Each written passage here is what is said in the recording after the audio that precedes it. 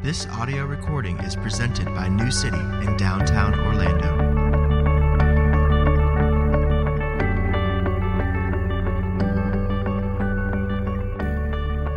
This morning's scripture comes from several passages specifically about parenting.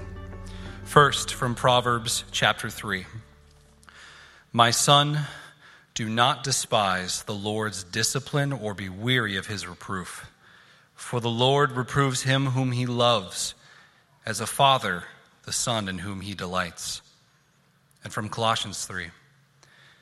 Fathers, do not provoke your children, lest they become discouraged. And from Ephesians 6. Fathers, do not provoke your children to anger, but bring them up in the discipline and instruction of the Lord. This is God's word. Thanks be to God. Please be seated. Now, I realize it's a little different for us. Normally our sermon series are either through books of the Bible or on books of the Bible. But in this instance, for 3 weeks, we're going to spend some time looking at this topic in the Bible. And the reason for that, I think, is pretty obvious. There are so many parents at New City, including myself, parents who could benefit from an intentional look on the topic of parenting and what the scriptures have to say about it. If you think about it, as I did when I realized to do this series, 24/7, many of us 24/7 are stewarding one of the most valuable gifts that God can give. We're watching over and preparing for the future, this incredible gift from God. And then I realized that it has been 3 years since I preached a sermon specifically on parenting. And so I decided it was a good time to go back and intentionally think about this topic. Now, I realize that there's a risk in doing a mini-series on parenting. And the risk is this, that we may lose the interest of those who are not parents, or we may lose the interest of those whose children are older, maybe young adults or even adults now. But what I want to do is I want to ask you for your interest, and I want to ask you even for your excitement. And I want to do that for 4 reasons. First, if you're not currently parenting, or if you're not in the earlier stages of parenting, recognize that many in this community are doing exactly that, and they need something. And it's just good for us in community to let other people be focused on for a time. That's healthy. Second, not only are other members in this community in need of this teaching, but you need this teaching now too. As I said before, if you're a member of this church, in the 4th vow of our infant baptism vows, you have said that you will undertake the responsibility of assisting the parents in the Christian nurture or Christian development of the child being baptized. In other words, if you're a member or a regular attender of this community, you've promised dozens of times to assist parents in the parenting of their children. A huge gift that you can give to these parents is to understand biblical parenting and to help them in the momentum of biblical parenting when you're around their kids. Third, I would say this: one day you might be a parent. One day you might be a parent. I said numerous times how foolish it was for me to not read every parenting book I possibly could prior to having kids. Because as soon as you have your first kid, you barely have time to read one article, let alone every book on the topic. I literally lament, as a father of a middle schooler, I lament that I didn't read every book on parenting teenagers when Maddie was first born. The Proverbs say that in part, wisdom is defined as preparedness. Wisdom is defined as preparedness. Now is actually the perfect time to think about parenting. Fourth, and most importantly, this series is ultimately about how God parents us, his kids. And so what you're going to see over and over is that the paradigm for our parenting is the paradigm of how God has parented us. And so most of the conversation will be about humans parenting their human children. But all of this flows out of how God parents us, whether we realize it or not. So I have 3 points. 3 points. I want to give you a framework for biblical parenting. I want to give you the foundation of biblical parenting. And I want to give you the fuel for biblical parenting. Okay, framework. We're going to talk about an introduction to the whole series. Foundation. We're going to look at one aspect of the framework, and then fuel. We're going to consider at the end, how can we possibly do this? Okay. Let me pray. Gracious God and Heavenly Father, I confess to you that this is an area where I will speak as though I know more than I actually do, and I will present your word, and I have to readily confess that I am not able to do this. That I, in some ways, in large part, I have not done this. And God, I pray that you would have mercy upon me, but that you would still use me to speak the truth of your word, that we might all benefit from your grace and your truth and your power. We praise you, Jesus, that we can even look at a topic like this and not be condemned because you are condemned for us. In your name we pray. Amen. All right, so first, a framework for biblical parenting. I'm hesitating to say the framework for biblical parenting, but when I look at my studies of the Bible, when I think about my childhood and my parents parenting the 3 children they had, when I think about my experience as a dad of 5 kids, I know that this framework for parenting is biblical, but I'm not yet ready to say that it's the biblical framework for parenting, okay? So we have a visual of this framework, and we're going to go through it in this series. I want to go ahead and throw it up on the screen. The framework is delight, disciple, discipline. To delight, Proverbs 3:12, 1 Thessalonians 2, is to enjoy and to be pleased with and to love and to accept and to value. We're going to see that delight is a disposition in the heart that is expressed in practical and tangible ways. To disciple is to proactively train, Proverbs 22:6, Matthew 28:18. To disciple is to train your child in godly living. It is not to train them in doctrine. It is not to train them in behavior. It is not to train them in the American way. It is to train them in radical, godly living. To discipline, Proverbs 3:11, is a more reactive reality to parenting. It's reactive compared to the proactivity of discipleship. To discipline, Hebrews 12, is to allow into your child's life discomfort and pain, or to introduce into your child's life discomfort and pain when they rebel against our training and our discipleship of them. And so this is our framework. Biblical parenting must include all 3. If you have 2 of the 3, you will not be biblically parenting your children. Delight, disciple, discipline. But I want to expand upon this framework. I want to make 3 observations about it. And the first is to have this visual in front of you of a pyramid. It is not right to simply say parenting is 1 part delight, 1 part discipleship, 1 part discipline. You have to actually say delight is the foundation to discipleship. You have to actually say discipleship is the foundation to discipline. Discipleship is supported by delight. Anytime you're discipling biblically, you're standing upon the foundation of delight. Discipline is supported by discipleship. Anytime you're biblically disciplining a child, you're standing upon the foundation of discipleship. Biblically, by definition, you cannot disciple a child you don't delight in. Biblically, by definition, you cannot discipline a child that you haven't discipled. The structural reality is all over the Bible. It is seen over and over and over again. I'll only show you Proverbs 3, 11, and 12 as an example. We're talking about the structural reality of this pyramid. If you look in your worship folder at Proverbs 3, 11, and 12, the Hebrew word for discipline in verse 11 is a word that included the proactivity of our English word discipleship, and it included the reactivity of our English word discipline. And so if you look at the end of verse 12, what is the foundation to discipleship? What is the foundation for discipline? It's delight. The Lord disciples, disciplines, reproves the one he loves, as or like a father, the son in whom he delights. Listen to Proverbs 13:24, not in your worship folder, but it says the same thing. It says, whoever spares the rod, whoever doesn't discipline their child, hates their son. But listen to this. He who loves his son is diligent to disciple and discipline. And so which comes first of the 3? Delight.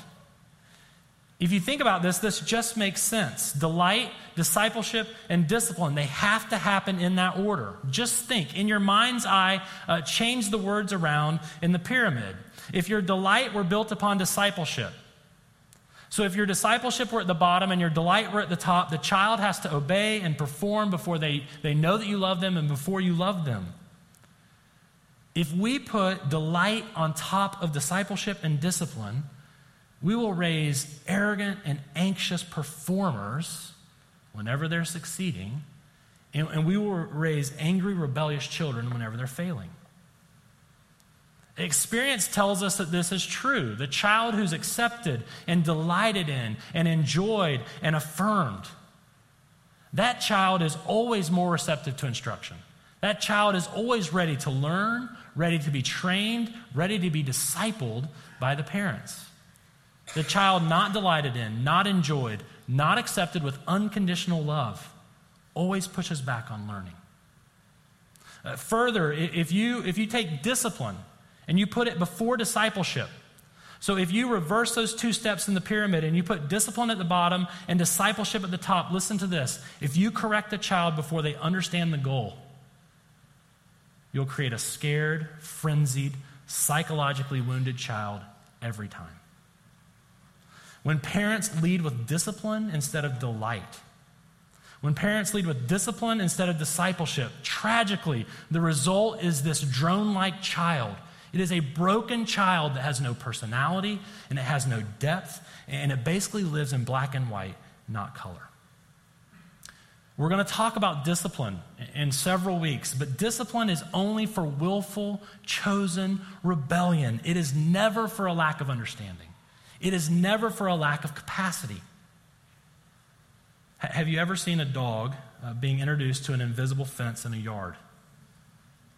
An invisible fence is this live electric wire buried around the perimeter of a property, and the collar is put on the dog, and it shocks the dog when they cross the wire, when they cross the boundary. And I have no idea if it's right or wrong, and I don't even know if they do it this way anymore, but our dog, when I was a teenager, was trained about the invisible fence by the guy grabbing him by the collar, pulling him across the line, and shocking him over and over and over. Kids aren't dogs. If you discipline in order to disciple, if you allow or introduce discomfort as a way to teach them a rule, they will live scared and frenzied and psychologically broken lives for the rest of their life. They will be muted in their existence. They will walk around wondering when they're going to get shocked again. Not only do I want you to see that this visual is a pyramid, but I also want you to see that it's a timeline. So I've got another picture of this. If you just kind of turn it in your mind's eye, you can see it like this. If you start on the left-hand side, you can think of the visual as a lifetime, as a timeline. And we're going to talk about this a lot in the future weeks. But for now, I just want you to see that there are 6 phases to biblical parenting. First, at conception or adoption, we begin to delight and accept and love unconditionally. I mean, think about the parents today on the stage holding these children. Not a whole lot of discipleship can be done. Not a whole lot, if any, discipline can be done at the earliest years. The beginning is a time for delight and provision and care and love. Second, as you walk up the pyramid, at some point, usually during the toddler years, you'll begin to disciple and train your child. Third, at some point in their life, when it's obvious that they're listening to you, understanding you, and choosing the opposite of what you say. Third, and they will do that. Third is discipline. And then for many, many years, parents live in this reality of delight, disciple, discipline. All 3 are activated. All 3 are being lived out. All 3 are in play. But at some point, the parent realizes, Hebrews chapter 12, I got to stop disciplining this child. It's not working. And you begin to walk down the pyramid.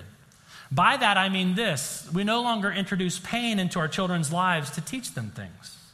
Fifth, at some point in the parent's mind and understanding in life, they stop being the primary discipler in their kids' lives. And by that, I don't mean that they don't influence them and love them and aren't available to them, but they don't hold the responsibility for spiritual development like they used to. And then sixth, we never stop delighting. We never stop enjoying. We never stop praying for. We never stop blessing.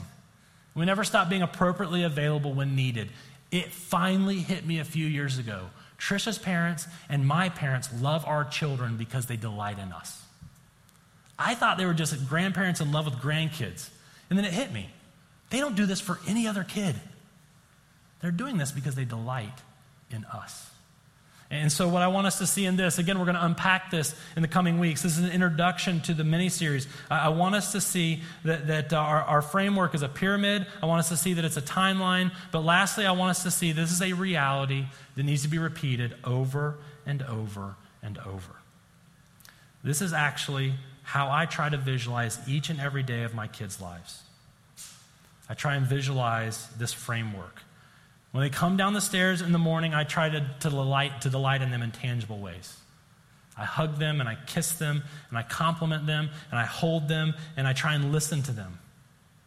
Then as delight continues throughout the day, you never leave the foundation of delight. As delight continues through the day, I next try to invest some discipleship in them. I may engage them with something from City Bible reading, my private worship with God. I may talk to them about their day, and we may talk about something coming up in their day, and we'll begin to dream about what does it look like to live a godly, gospel-centered life in that context, and we'll begin to plan out their day. That's discipleship. And then sometimes this delight and this discipleship has to move into discipline, but only if it's needed. I'm very thankful that every day my kids need delight and they need discipleship, but they don't every day need discipline. But if they need it, I've hopefully laid a foundation for it to be healthy and productive. I have found 5 kids later, many mistakes later, the more I delight and the more I disciple, the less discipline they're going to need. Delight, disciple, discipline. And then at night, in my mind's eye, I try and walk myself back down the pyramid. At bedtime, I try and go and be around them. I try and talk to them about their day. I try and review what we discussed in the morning, whether it be CBR or getting ready for their day and living in a godly way and in a gospel-centered way. And then the last thing I try and do for them before they go to sleep is I try and delight in them. Again, I try and be silly with them. I try to laugh with them. I love to pray with them. I love to pray to God, thanking God for them while they're listening to me. Besides my salvation and my wife, the greatest gifts that God has given to me are my kids. I delight in them when they hear me emotionally thanking God for that reality. It buoys them. It builds confidence into them. It pulls out of them the dignity that God gave them when he made them in his image. And so what I want to do to wrap up this point, which is by far the longest point of the day, I want to watch a video. And I know this is rare. I don't think I've ever shown a video in one of my sermons. But I want to watch a video that deeply, deeply impacted my parenting. And I got to warn you, it starts out a little hokey. For some, if you're an Alabama fan, it will not be hokey for you. You'll think this is amazing. But it starts out a little hokey, but I want you to stay with it. And I want you to listen for this framework. The main character in this video is not going to use the words I just used, but he's going to clearly teach the exact same thing. So let's watch this together. In the South, college football is a sacred tradition. John Croyle experienced that tradition firsthand as an All-American defensive end at the University of Alabama, a key performer on legendary Coach Bear Bryant's 1973 national championship team. In high school, I made All-American in football and basketball. And Coach Bryant and other coaches would come to the house and we'd visit and talk and everything. But I had no idea where I wanted to go. But I remember meeting him when I was 15. And he just had this gift of finding already motivated people and steering them the way he wanted them to go. John had the talent and opportunity to play professionally. But an off-the-field experience permanently changed the course of his life. I was 19 years old and I was playing at Alabama, and it was the summer. And I was working at this camp in Mississippi.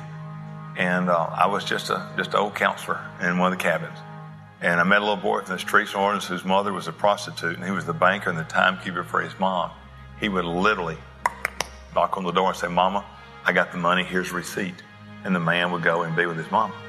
And I told that little boy how he could become a Christian. He came back the following year and told me word for word what I'd shared with him the summer before. I realized I've been given a gift. Not sure what to do next, John visited with his coach to discuss the future. I wanted to go play with the best in the world. And I went to see Coach Bryant, and I said, Coach Bryant, I want to get the money from pro football, and I want to start this home for kids. I had been telling him about this ranch from the time I was 19 years old. And he just looked at me, and typical of him, he said, don't play pro ball unless you're willing to marry it. Go build that ranch you've been talking about. That's it. I walked out and never looked back. So John exchanged one dream for a new one, the Big Oak Ranch. Since 1974, John and his wife T have cultivated a loving, nurturing environment for children needing a chance.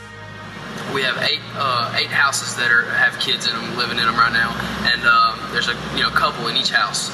We call them house parents, mom and pop. Here's our high school boys in junior high and high school. We brag on them on Friday nights, and we got JV games on Tuesday nights, and I better be there.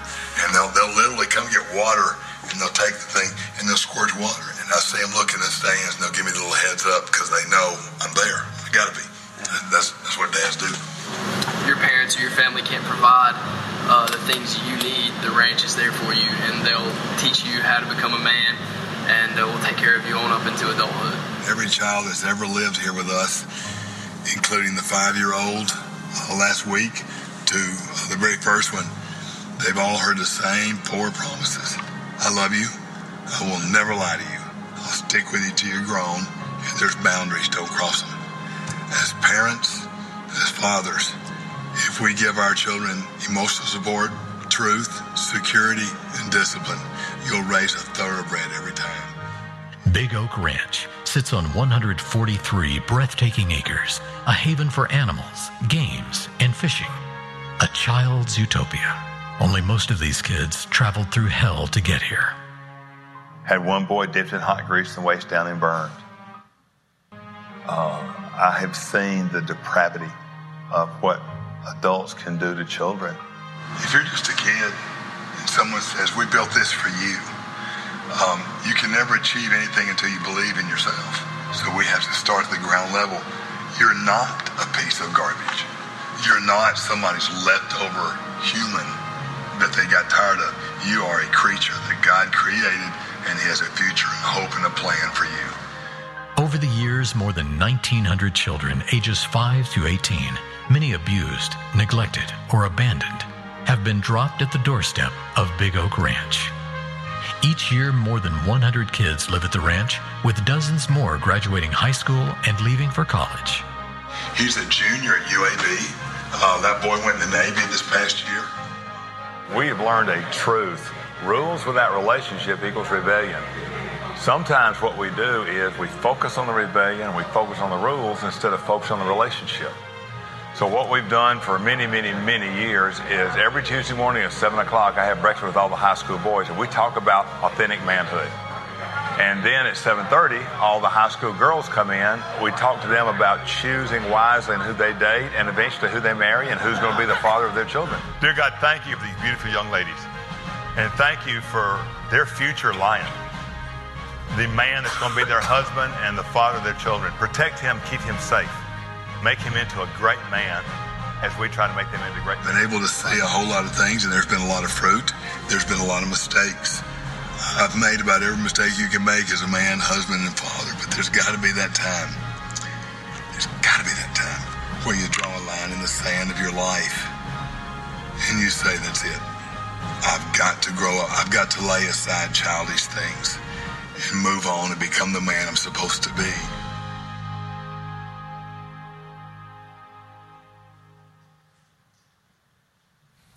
Did you hear what he said? Every child hears the same 4 promises. I love you. I'll never lie to you. I'll stick with you till you're grown. There are boundaries. Don't cross them. As parents, as fathers, if we give our children emotional support, truth, security, and discipline, evidently in Alabama this is good, you'll raise a thoroughbred every time. We've learned a truth. Rules without relationship equals rebellion. Sometimes what we do is we focus on the rebellion or we focus on the rules instead of focusing on the relationship. My number one goal in this series is not for us to understand this framework or this visual. My number one goal is not for us to engage in debate about the particulars and the styles and the decisions of parenting. My number one goal is for us as an entire community to better understand how God can use us to raise thoroughbreds, to grow oaks of righteousness, to raise up and send into the future these ambassadors that are going to live for Jesus and his kingdom. You have to trust me. You do not want to hear the portion of the video that we cut out, the audio for it. It is horrific.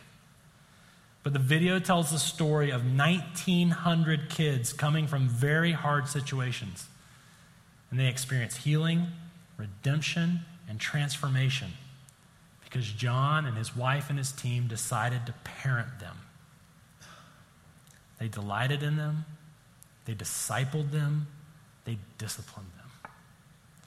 So that's a framework. That's our framework that we're going to work with in this mini-series on parenting. And then secondly, for this morning, much more quickly, I want to talk about the foundation for biblical parenting. The foundation for biblical parenting is obviously delight, okay?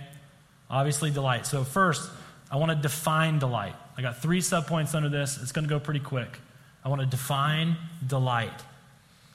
As I said already, delight is this disposition of the heart that is expressed in practical and tangible ways. The Hebrew word in Proverbs 3:12 means to be pleased with, to accept favorably, to enjoy, to value. If you look in verse 12, delight is used in parallel ways with love. It's different from love, but it's an awful lot like love. A delighted in child is a beloved child, a child in whom the parent is well pleased. But this pleasure in the child has nothing to do with the child's performance. It has everything to do with the child's identity as a family member. Second, I want to describe delight. So delight is this disposition of the heart expressed in practical and tangible ways. If you look at Proverbs 3, it says, as the Father, the Son in whom he delights. In other words, the Son has experienced this delight. And as I said before, I think a lot of us are at this place where we truly love our kids, but we have no real idea how to practically express that love, especially when we get into discipleship and get into discipline. And so I thought of a few descriptions, not an exhaustive list by any means, but a few descriptions of what delight looks and feels like to a kid. First, delight is providing physically for our children. Jesus in Luke 11 and Jesus in Matthew 7 says that even those who are evil, so unbelievers, know how to give good gifts to their children. And he's talking about food. He says eggs and bread and fish. And then Paul picks up on this and he writes in 1 Timothy 5 that the man who doesn't provide for his household, has denied the faith and is worse than an unbeliever. Delight is not to say, look at how much I have to spend on you. You're so expensive. Delight is to say, look at how much I get to spend on you. You're an incredible investment. Kids are really expensive. They know it. They're going to feel like a burden unless we tell them they're a delight. Men go to work. Sometimes moms go to work. And we do it because we get to provide for our kids. It's an honor. Second, again, not an exhaustive list, but a describing delight list. Delight is time together. Delight is time together. Remember what John Croyle said in the video. He's talking about the football game, and he says, they know I'm there. I gotta be. That's what dads do.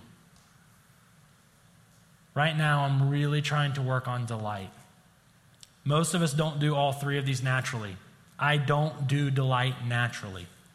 I'm trying to learn how to tangibly and practically express my delight in my children. And so I've created a proverb for myself. It's a proverb of sorts. It's not in the Bible. Maybe it should be. But it's a little proverb I try to live out in my day. It's this. Never know for no good reason. Never know for no good reason. To my shame, I realized a while ago that my default answer with my kids had become no, and then I would think about it. Even if I had no good reason for that no, I would say it in a defensive posture and then think about it. And so in my framework, my pyramid, the one that's in my journal, I have written in the delight box, yes, with quotes around it. Will you carry me up the stairs? Yes. Will you play Wii with me? Yes. Will you play Barbies on Wii with me? Yes. Will you play dress up with me? Yes. Will you be the mom again? Yes. Will you come outside in the really hot sun with all the bugs and sit for my show in the backyard? Yes. Some of you are like, duh, Ted. I guess I'm just dumb. Never no for no good reason. Again, we're going to get into discipline. We're going to get into discipleship. There are reasons to say no. But I want my no's to be built on 1,000 yeses. So delight is enthusiastically working hard to provide. Delight is time together. And then third and finally for this morning, delight is laughter. This Hebrew word in Proverbs 3:12 includes the connotation of laughter and joy. Moms and dads, do our kids experience us as silly? Do we have fun around them? They love to be around us because they know we're going to laugh. I have a friend in another state. He's the lead pastor of a church. It's very similar to New City. And over the past few months, we've been discussing this desire to more effectively express our delight in our kids. And we're both realizing that we're just too serious about life. We're both realizing we need to laugh a lot more. And he sent me this email this week telling me a story that happened this week in his life. And it speaks to the progress that he has made, for which he is thankful. And it speaks to the fact that he needed to make some progress. He writes this: while watching America's Funniest Home Videos with Jude's his 6 or 7-year-old son, while watching America's Funniest Home Videos with Jude looked up at me and said, "It's so nice to hear you laugh. You don't really do that very much." He wrote parenthetically, "Insert dagger between shoulder blades." On the one hand, glad that God answered his prayer, that he would laugh more with his children. On the other hand, lamenting the fact that he lacked delight for 6 years. Again, delight is this disposition of the heart that is tangibly and practically expressed. But finally, the foundation of parenting, the third subpoint under the foundation of parenting, what's the desired result of our delight? What's the desired result? If you say it differently, you might say it like this: what will be the evidence in our children's life that they're delighted in? In a word, the desired result is courage. Courage. The confidence within them that they have what it takes to handle whatever comes in front of them. Look at Colossians 3:21. In this portion of Colossians, Paul is speaking to the different members of the family unit, and he is giving every one of them one line to think about when it comes to how to relate in the family. So there are other places where Paul, like Ephesians 6, he draws these out more. But in Colossians 3, he's like, this is the one thing you have to remember. Fathers, again, parents. In the English, we should probably translate this: parents. Do not provoke, exasperate, embitter, make resentful your children. One of the fastest ways to provoke and exasperate a child is to parent them without delighting in them, is to disciple them without loving them, is to discipline them without accepting them. Keep going. Fathers, do not provoke your children lest they become discouraged, dispirited, broken in spirit, disheartened, lest they lose heart. In 1 Thessalonians 2, not in your worship folder, the Apostle Paul is writing about his previous ministry among the Thessalonians. And he says that in that ministry, his paradigm was the paradigm of parenting. He reminds them, he says, listen, I was gentle with you. I cherished you. I took care of you. I was affectionately desirous of you. You were very dear to me. Sounds like delight. And then he directly says, we encouraged you. We put courage into you.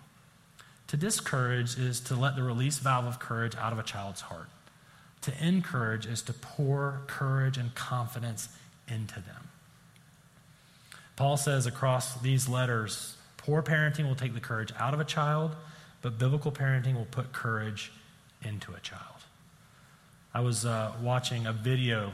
I'm guessing you guys have seen it. It went viral. It was several years ago. It was the National Teacher of the Year, and they were giving a speech. And in the speech, this teacher, this educator, was telling parents the most crucial thing they can do at home. Not the only thing, but the most crucial thing, and I absolutely agree. He's saying if you want your child to succeed in learning, if you want them to be discipled, you got to do this. And the gist of his point was, find anything they're good at. Have them do it over and over. Compliment them and encourage them. Watch them succeed and tell them they're great. He gives this example of this young boy who liked to tighten the screws of the plates that cover electrical outlets and light switches. He said that while at school, his mom would go around the house and loosen the screws, and when the boy got home, he'd race to the door, run through the door, grab the screwdriver. His mom would tell him it's absolutely crucial that you tighten these screws. If you don't, the house could fall apart. And he would go through the house tightening screws with his mom behind him the entire time, telling him how amazing he is, how glad she is to have him as a boy. She would cheer him on and root for him and tell him, you can do anything. And the educator said, study after study after study has told us that life is really hard. School is really hard. Kids who come to school encouraged, filled with confidence, they learn more and they grow faster than the kids who come discouraged, disheartened, having to perform to be accepted. If you want to raise a godly child, you have to delight in them, disciple them, and discipline them in that order. But for a child to be ready for discipleship, they have to be delighted in tangible ways. They literally have to be encouraged. So finally for this morning, the fuel for biblical parenting.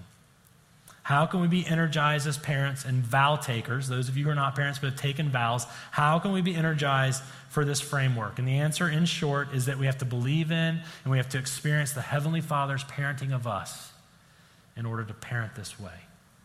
If you think about it, Proverbs 3 and 1 Thessalonians 2, they're calling us to this unconditional delight in our kids. And it sounds great in a sermon, but it's absolutely impossible if we don't receive and rejoice in and rest in and live out of the unconditional delight that we have with God the Father. You've been reading through the Apostle John's works in CBR. One of his favorite descriptions for us is beloved children. And the great news of the Bible, the great news of the gospel is that God, even though we haven't lived lives worthy of his pleasure, God is pleased with us because Jesus Christ lived his perfect and pleasing life, died on the cross, and gave us his record. We really are God's beloved sons and daughters. Every world religion besides Christianity teaches us that we have to perform in order for God to love us and in order for God to really actually enjoy us. Only Christianity, only the Bible, only the gospel teaches God already enjoys you, regardless of your performance. And then because of this, there's a confidence that's built in us that enables us to be discipled so that we can actually obey. We can actually live godly lives. Think about our call to worship today from Luke 15. It's the parable of the lost son. It's the parable of the prodigal God. You know the story. The son, of course, rebels. The son shames his father. The son leaves and goes to a distant land, and he blows through his inheritance. And then the son comes to his senses at the very bottom of his existence, and he realizes, well, at least I can go back to my dad's, and at least at my dad's I can be a slave in his house, and as a slave in his house I can work for his provision, and maybe one day I can work for his delight. But what does the parable teach us? The father never stopped delighting in the son. The father never stopped delighting in the son. His eye was always on the horizon, waiting and longing for his beloved son to return. He sees him, he feels compassion for him, he runs to him, he embraces him, he falls on his neck. The text tells us that over and over and over he kissed him. And you can see the son pushing him off of him, not wanting to accept it. The son goes into the sales pitch of every other world religion. Let me work for provision. Let me maybe even earn your delight again. And in the middle of the sales pitch, the father cuts him off. Clothe my boy. Put the family ring on my boy. Shod his feet. Let's party. My son, not my slave, my son. He was dead. He's alive again. He was lost, and now he's found. Where will we find the fuel to graciously and sacrificially delight in our children, especially when they turn 2 and we're sleep deprived? Okay?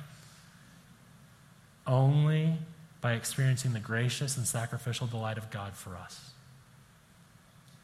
For those of you like me, where can we find the forgiveness we need for not parenting this way?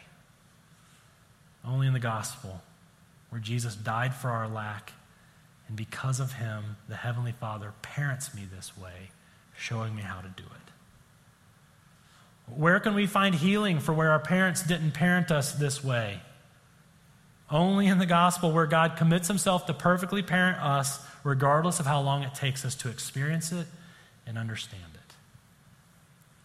May we today feel the Father fall upon our neck and kiss us with 1,000 kisses. And may we today, in this experience of forgiveness and healing and transformation, may we find in it the fuel we need to delight and to disciple and to discipline. Let's pray. Jesus, we thank you for the work that you have done for us. We thank you for your unconditional love to children and babies, even when you didn't have any. We thank you for the fact that you never sinned, you never got priorities out of whack, you never misunderstood and misbehaved. Jesus, we just thank you for your perfect life, your death for us on the cross, and the gift of righteousness that now clothes us in the gospel. Holy Spirit, we ask that you would come, and I ask for you, as I have all week, to create delight in the hearts of these men and women and to create confidence and courage in our children. God, we pray that this sermon would not just be interesting or maybe even boring, but this sermon would actually work itself out into delight and courage. In the name of Jesus we pray.